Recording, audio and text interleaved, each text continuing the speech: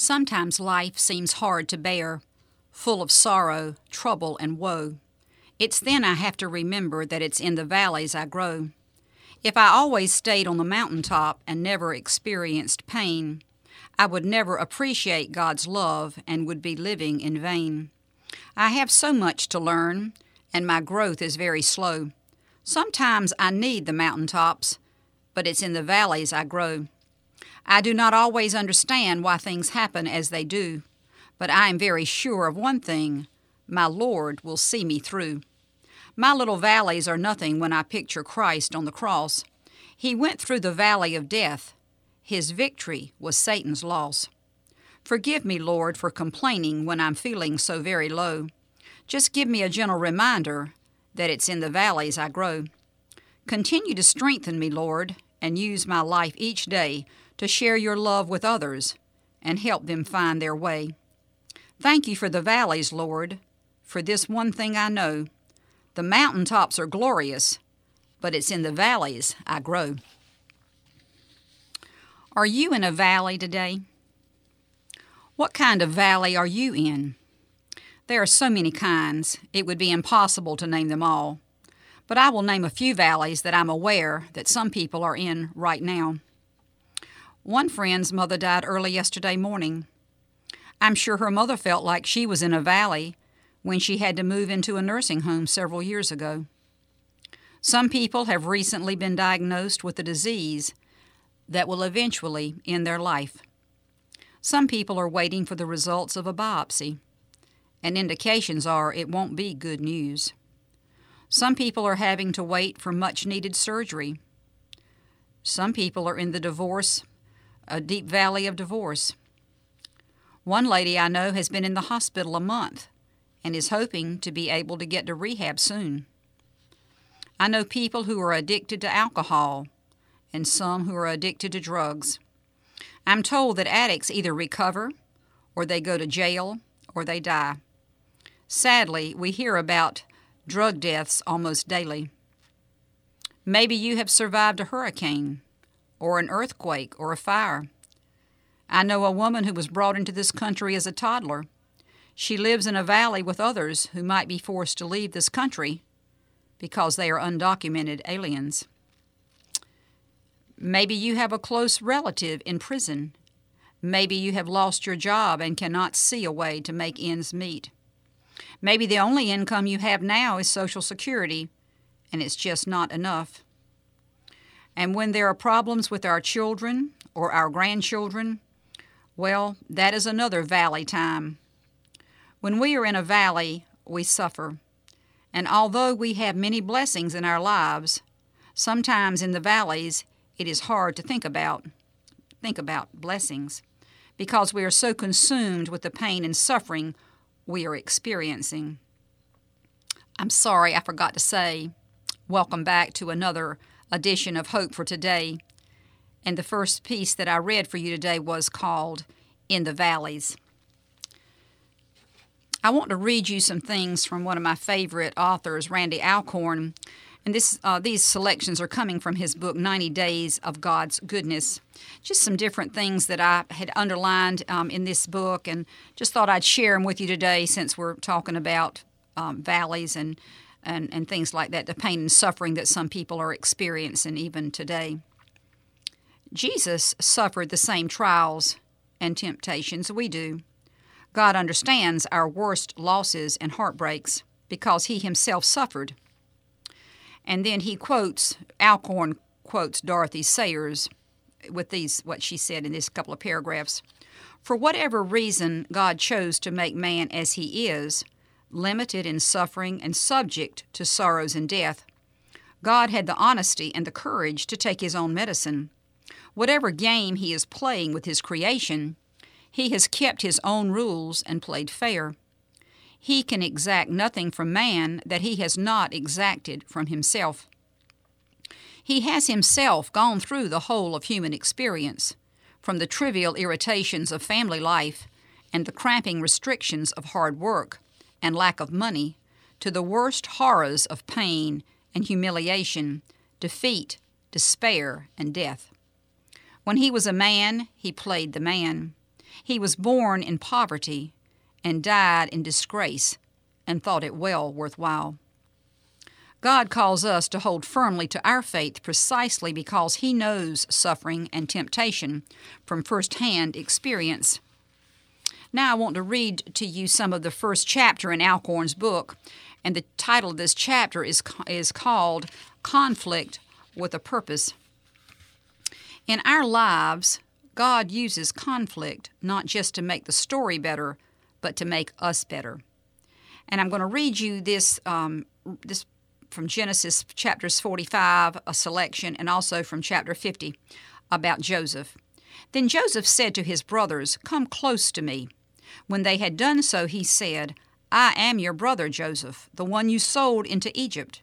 And now do not be distressed, and do not be angry with yourselves for selling me here, because it was to save lives that God sent me ahead of you. For 2 years now there has been famine in the land, and for the next 5 years there will not be plowing and reaping.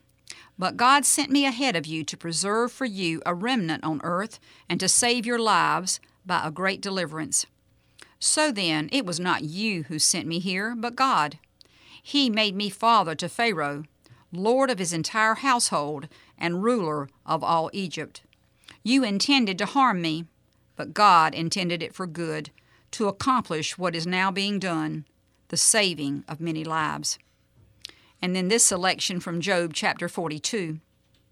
After Job had prayed for his friends, the Lord made him prosperous again and gave him twice as much as he had before. All his brothers and sisters and everyone who had known him before comforted and consoled him over all the trouble the Lord had brought upon him. The Lord blessed the latter part of Job's life more than the first. So the Lord is working to make us better. And in life, not just in literature, we repeatedly see that protection from conflict produces soft, spoiled, and selfish people, while enduring conflict is more likely to produce someone strong, capable, and caring. So anyhow, back over here, he trusts God not only to bring the whole story together, but also to do with our part what He knows is going to be the best for our story. Given the option while facing his trials, I'm confident Joseph would have walked off the stage of God's story. After betrayal by his brothers when he was a teenager, and being sold into slavery, and later falsely accused by Potiphar's wife and sent to prison, Joseph had surely endured enough for one life. Talk to Job in the middle of his story, with 10 children dead, and excruciating boils covering his body, God apparently abandoning him, and his friends haranguing him. Ask if he wants out. I know what he'd say because he said it in Job 3:11. Why did I not perish at birth? But that's all over now. On the new earth, sit by Job and Joseph at a lavish banquet with their Lord. Ask them, be honest, was it really worth it? Absolutely, Job says. Joseph smiles, nodding emphatically. But Job, had God given you the choice, wouldn't you have walked out of the story? In a heartbeat. I'm just glad He didn't let me. You and I are characters in God's story, handmade by Him. Every character serves a purpose. God loves a great story, and all of us who know Him will recall and celebrate and continue to live in that story for all eternity. Before we fault Him for the plot twist we don't like, we should remember that Jesus has written this story in His own blood. And then I'm going to read you 2 or 3 other selections from Alcorn's book, 90 Days of God's Goodness. Jesus was morally perfect from His conception, but Scripture tells us He grew in knowledge and understanding through His life experiences. In that sense, He became more perfect, that is, more complete, through His suffering.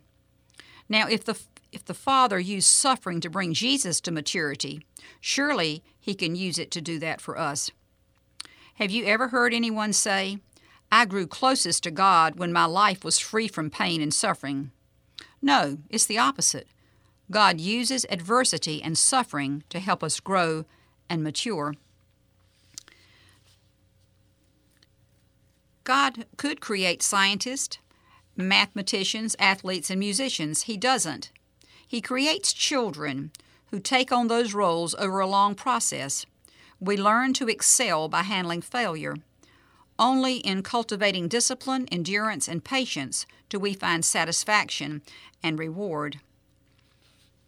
Suffering is a grace from God. It is a grace given us now to prepare us for living forever. If cancer or paralysis or a car accident prompts us to draw on God's strength to become more conformed to Christ, then regardless of the human, demonic, or natural forces involved, God will be glorified in it. My writer friend Stephanie Grace Whitson wrote this to me after her husband Bob's death. One thing I've become convinced of is that God has different definitions for words than I do. For example, He does work all things for my eternal good and His eternal glory. But His definition of good is different than mine. My good would never include cancer and young widowhood. My good would include healing and dying together in our sleep when we are in our 90s.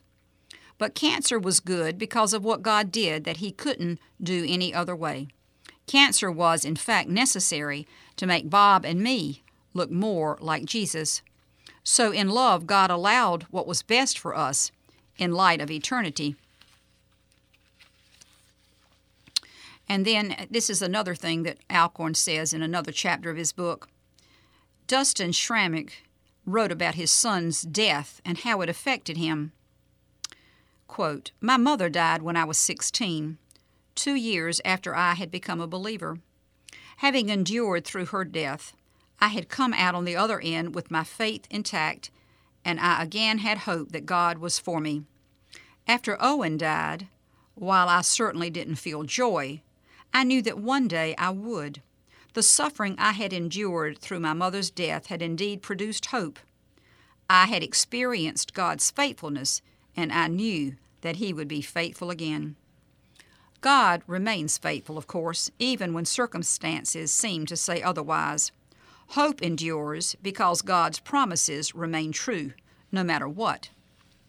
King David wrote in Psalm 35, "Weeping may last for the night, but a shout of joy comes in the morning."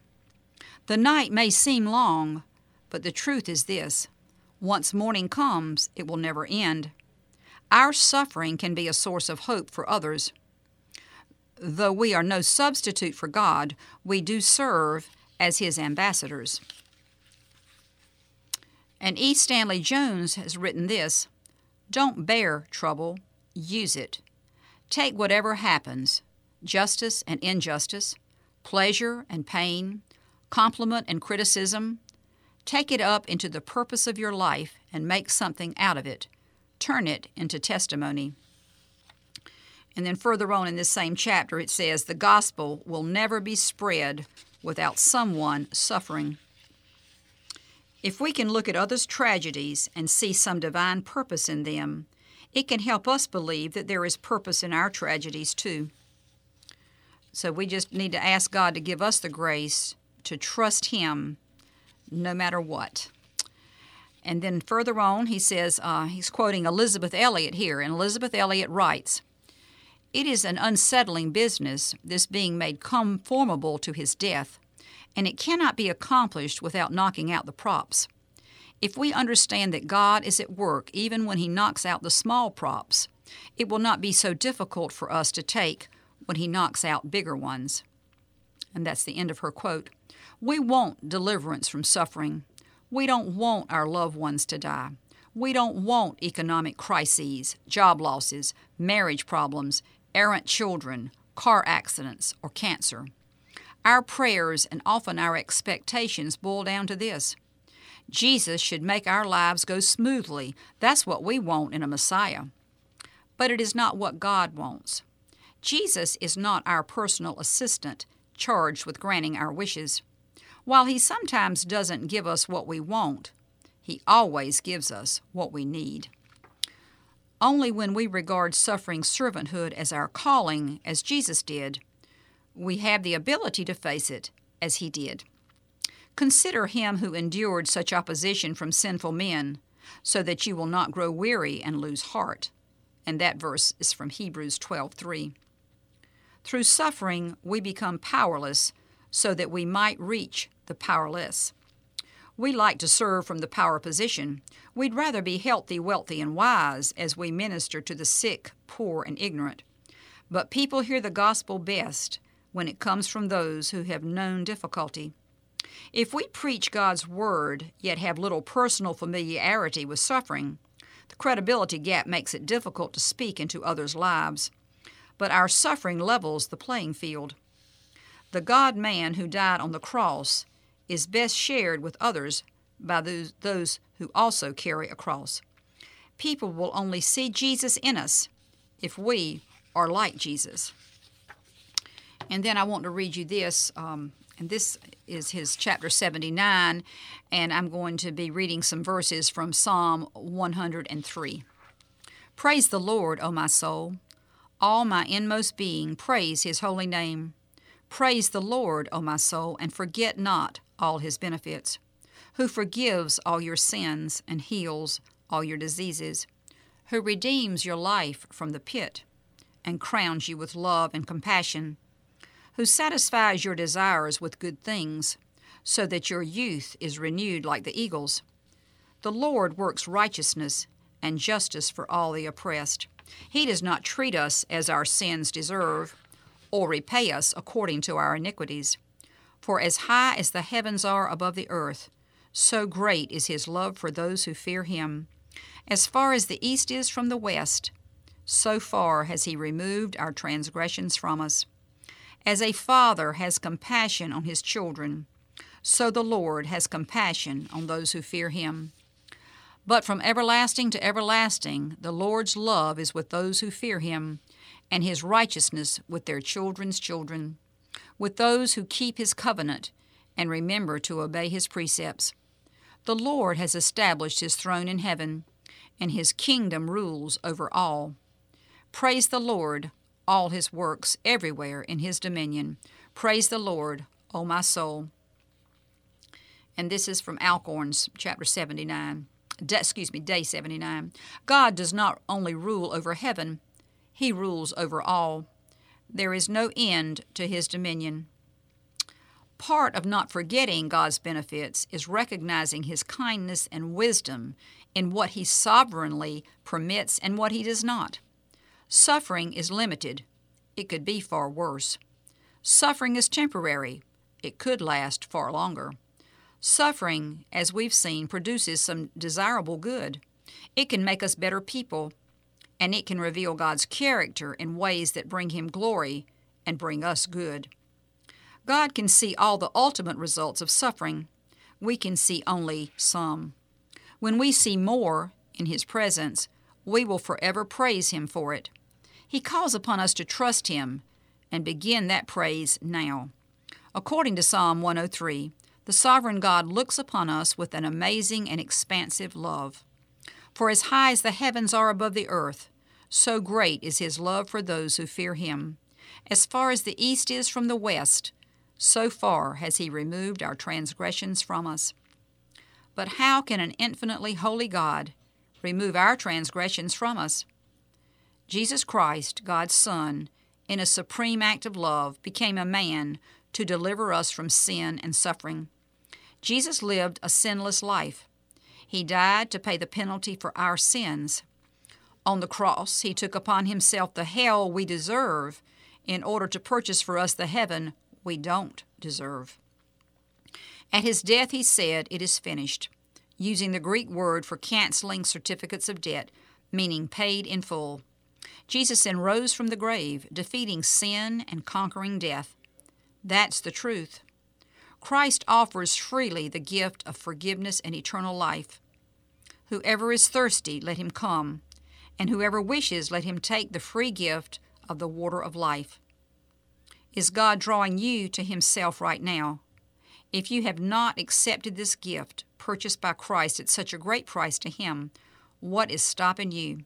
And that is Alcorn's question. And our hope for today is to believe in Jesus Christ, because he offers this gift of forgiveness and eternal life free. John 3:16, for God so loved the world that he gave his only begotten Son, that whosoever believes in him should not perish, but have everlasting life.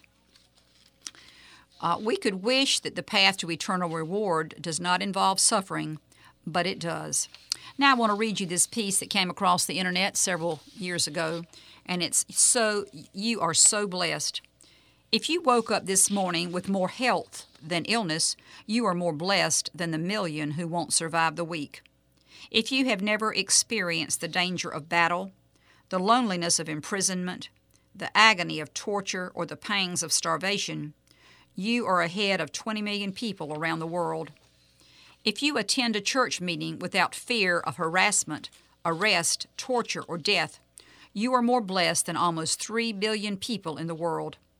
If you have food in your refrigerator, clothes on your back, a roof over your head, and a place to sleep, you are richer than 75% of this world. If you have money in the bank, in your wallet, and spare change in a dish somewhere, you are among the top 8% of the world's wealthy. If your parents are still married and alive, you are very rare, especially in the United States. If you hold up your head with a smile on your face and are truly thankful, you are blessed, because the majority can, but most do not. If you can hold someone's hand, hug them, or even touch them on the shoulder, you are blessed, because you can offer God's healing touch. You are so blessed in ways you may never even know. Blessings to you. And then I want to read you this poem. A man, I think he is a professor, a preacher down in the Campbell area. And the name of his poem, and the man's name is Roy E. DeBrand. And this poem is based on Deuteronomy 33:25. The name of the poem is Shoes of Iron and Brass. Sometimes when my way is weary and the path is rough and steep, when my steps begin to falter and my eyes begin to weep, through the tears I see a vision of a risen Christ who stands just beyond the hurt and heartache, and he says, "Here, take my hand. You have to keep on walking, though your feet are bruised and sore, so take my hand, I'll help you, 'cause I've been this way before. Shoes of iron and brass I'll give you to get across the rocky shore. Take my hand and keep on walking. I'll give you strength and you'll endure." And I was going to read you several things from Charles Spurgeon's book, but I think I'm going to read you this from July 19th, and then I'm going to have to wrap this up. So this is from July 19th reading, Morning by Morning, by Charles Spurgeon. He whose life is one even, smooth path will see only a little of the glory of the Lord, for he has few occasions of self-emptying. Hence, he has only a little fitness for being filled with the revelation of God. Those who navigate little streams and shallow creeks know little of the God of tempest, but those who do business in great waters see his wonders in the deep. Thank God, then, if you have been led by a rough road. It is this that has given you your experience of God's greatness and loving kindness. Your troubles have enriched you with a wealth of knowledge to be gained by no other means. Your trials have been the cleft of the rock in which Jehovah has set you, as he did his servant Moses, so that you might behold his glory as it passes by. Praise God that you have not been left to the darkness and ignorance that continued prosperity might have involved. But in the great fight of affliction, you have been equipped for the outshinings of his glory in his wonderful dealings with you. Oh, and I was going to read you something from Horatio Spafford. I can't do that, so hold on a minute. All right, now, I want to suggest some things you might do to help others that you know are struggling. Several years ago, there was a lady in our community who was dying with cancer, and she did not have insurance to help pay for the medications she needed. Several people went and paid money anonymously so she would not have to pay for her medicine. And also, I didn't write this down, but several years ago there was a man that came in and he just wanted to help some people that might have need to pay on their bills at the pharmacy. And so he didn't even want to know who the people were, but he wrote a check and said, apply this to some accounts that need it. And so anyhow, and then I've heard about people that pay on somebody's veterinary bill, or sending money to a hairdresser to help a lady get her hair fixed who can't afford to go anymore. And if you eat out during the holidays, you could give your waiter an extra generous tip. If you have been blessed with the financial means so that you could bless others, then bless them. And if you don't know anyone personally, there are many worthwhile organizations, including the Salvation Army and the Rescue Mission, that you could send money to. I want to read the words of the hymn that I'm going to close the program with today. And the name of the hymn is Everybody's Going Through Something. And it was written by Don Pothras, Karen Peck, and Kenna West. And here it is. There's a woman living next to me, just trying to make ends meet. She's one check away from losing it all. And there's a broken man I know. He's barely holding on to hope, trying to get back up from his last fall. And me, I'm dealing with my own trials no one else can see. Without Jesus, tell me, where would I be? Everybody's going through something. Everybody faces a storm now and then. So if everybody's going through something, I'd rather go through something with him. Storms come and waters rise, and everybody cries. It's part of living while we're living down here. But I'm glad I'm not alone on this road I'm walking on. If I put my trust in him, there's nothing to fear. And when life seems so uncertain, I know one thing is true. There's a God who will see me through. Everybody's going through something. Everybody faces a storm now and then. So if everybody's going through something, I'd rather go through something with him. And I will leave you with these two verses today from the New Testament book of Hebrews. Hebrews 10:24. In response to all he has done for us, let us outdo each other in being helpful and kind to each other and in doing good. And from Hebrews 13:16. Don't forget to do good and to share what you have with those in need, for such sacrifices are very pleasing to him. Thank you for listening.